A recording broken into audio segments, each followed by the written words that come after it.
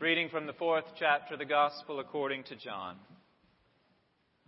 Jesus came to a Samaritan city called Sychar, near the plot of ground that Jacob had given to his son Joseph. Jacob's well was there, and Jesus, tired out by his journey, was sitting by the well. It was about noon. A Samaritan woman came to draw water, and Jesus said to her, "Give me a drink." His disciples had gone to the city to buy food.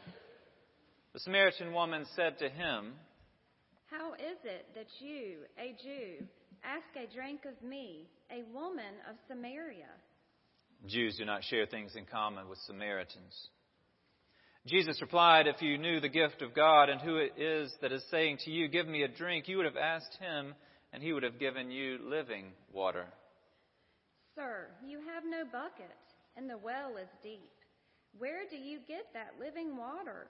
Are you greater than our ancestor Jacob, who gave us the well, and with his sons and his flocks drank from it?" Everyone who drinks of this water will be thirsty again. But those who drink of the water that I will give them will never be thirsty. The water that I will give them will become in them a spring of water gushing up to eternal life. "Sir, give me this water so that I may never be thirsty or have to keep coming here to draw water." "Go, call your husband and come back." "I have no husband." "You are right in saying, 'I have no husband,' for you have had 5 husbands, and the one you have now is not your husband. What you have said is true." "Sir, I see that you are a prophet. Our ancestors worshipped on this mountain, but you say that the place where people must worship is in Jerusalem." "Woman, believe me, the hour is coming when you will worship the Father neither on this mountain nor in Jerusalem. You worship what you do not know. We worship what we do know, from salvation is from the Jews. But the hour is coming and is now here when the true worshipers will worship the Father in spirit and truth. For the Father seeks those such as these to worship him. God is spirit, and those who worship him must worship in spirit and truth." "I know that Messiah is coming. When he comes, he will proclaim all things to us." "I am the one who is speaking to you." Just then his disciples came. They were astonished that he was speaking with a woman. But no one said, "What do you want?" or "Why are you speaking with her?" Then the woman left her water jar and went back to the city. She said to the people, "Come and see a man who told me everything I have ever done. He cannot be the Messiah, can he?" They left the city and were on their way to him. Meanwhile, the disciples were urging Jesus, "Rabbi, eat something." But he said to them, "I have food to eat that you do not know about." So the disciples said to one another, "Surely no one has brought him something to eat." Jesus said, "My food is to do the will of him who sent me and to complete his work. Do you not say, 4 months more, then comes the harvest? But I tell you, look around you and see how the fields are ripe for harvesting. The reaper is already receiving wages and is gathering fruit for eternal life, so that the sower and reaper may rejoice together.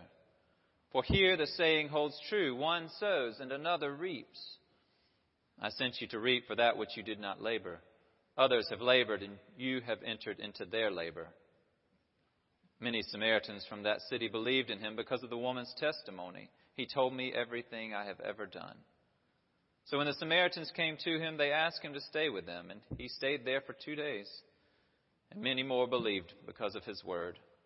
They said to the woman, "It is no longer because of what you have said that we believe, for we have heard for ourselves, and we know that he is truly the Savior of the world."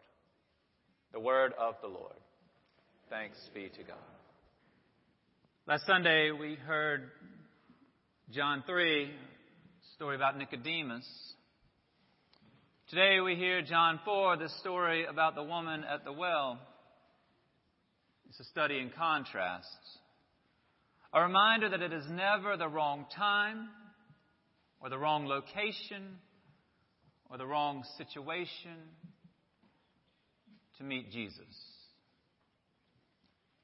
Nicodemus was a Jewish man living in Jerusalem, a Pharisee, a member of the Sanhedrin. He was powerful.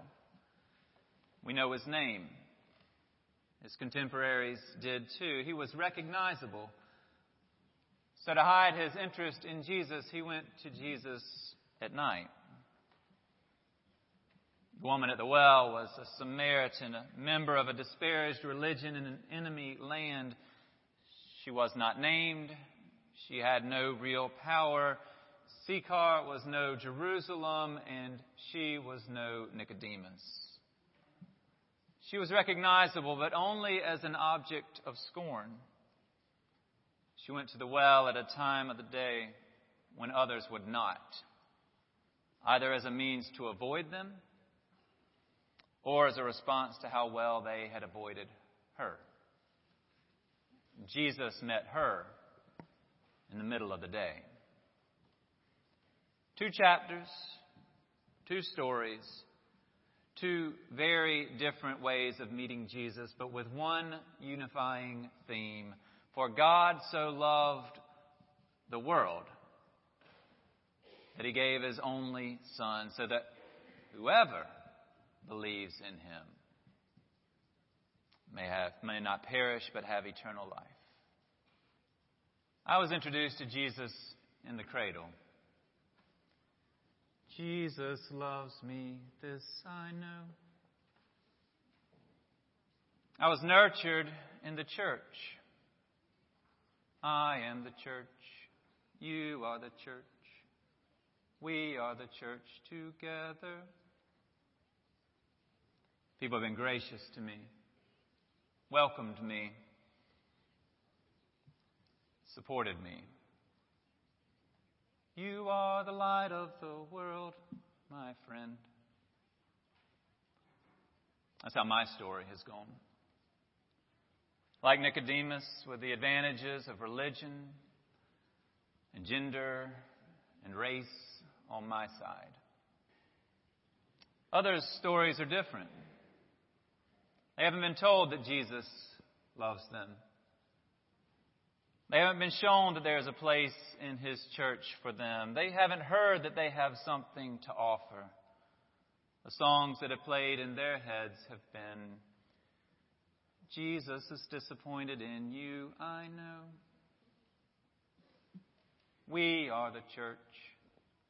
We are the church. You'd better get yourself together. We are the light of the world, not you. That's how some people's stories have gone. It's a hard way to meet Jesus. I was reminded recently that John composed his gospel toward the end of his life with the perspective of someone whose life has been profoundly changed by meeting Jesus and who was now getting closer to meeting him again. John set out to make sure others could meet him as well. Like an elder who realizes what matters and what does not. John wanted those who would hear and read his words to have met Jesus so that they might have a relationship with him. So we have these 2 stories. 2 ways to find ourselves in the story. 1, Nicodemus, who met Jesus by night for a theological conversation. He sought Jesus out to see what might be true. They talked about God's love for the world while in the spiritual capital of the world. The other, the woman at the well, who Jesus came to in the middle of the day. He sought her out and helped her to recognize the truth. She was at a well outside of a spiritual rival's capital, minding her own business until Jesus asked her for help. She lived on the periphery of the world, and Jesus went to her, our first glimpse of what "for God so loved the world" would mean. And what does God's love for the woman at the well mean? He knows her. He needs her help. He values her. And her relationship with him led to her inviting others to meet him. He knows her.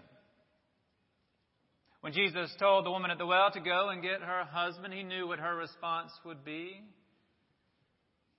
She had none. That wasn't her whole story, and Jesus knew that too. She had had 5. Now, some modern readers want to blame her, see in this some moral failing, as if she had the power of Elizabeth Taylor. She did not.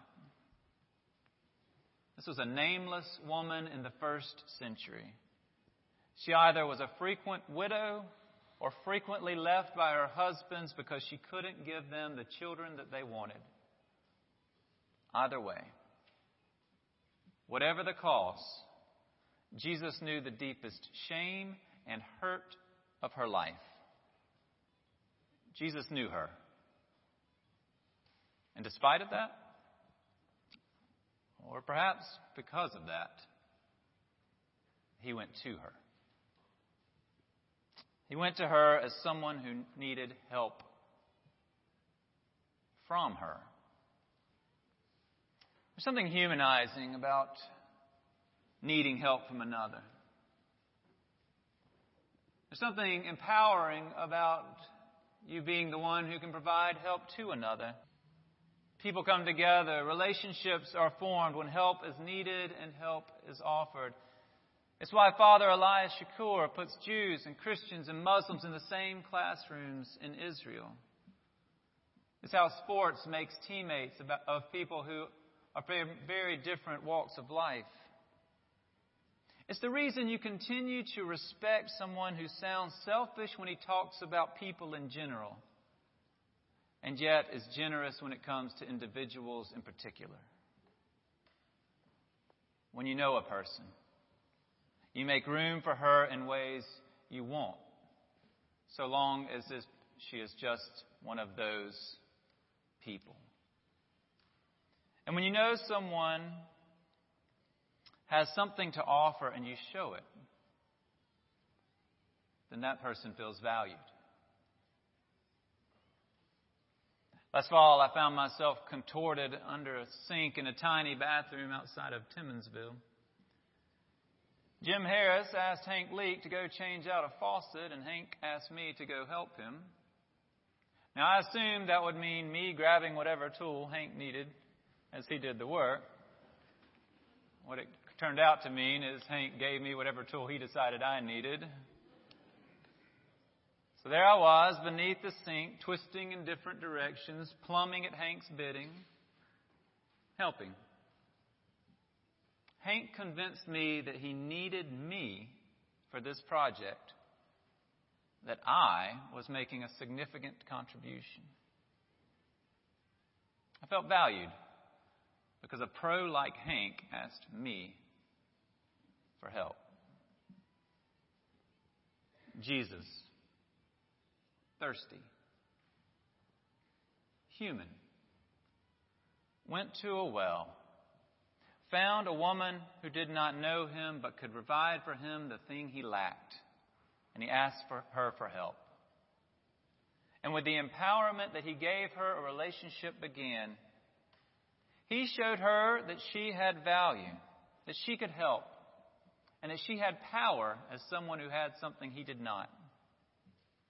In turn, she let down her guard and became open to what he had for her. The one thing she lacked: living water, life in him. Jesus knew her, needed her, valued her, and gave her a story to tell. Instead of her having to go to a special mountain to seek out God, God sought her out and asked her to help him. I am revealed that he knew her greatest shame and hurt, but that would not keep him from her. In Jesus, God sought out the one that others had left out or perhaps cast out. The woman had a story to tell. until she did. She ran back to her village, to the very people from whom she had become estranged, and invited them to meet Jesus. She had been transformed. She was no longer the woman at the well. She was now the witness from the well. She became someone who could say to her town, "For God so loved the world that He came to a well in Samaria, and despite knowing everything about me, He cared for me. Come meet Him."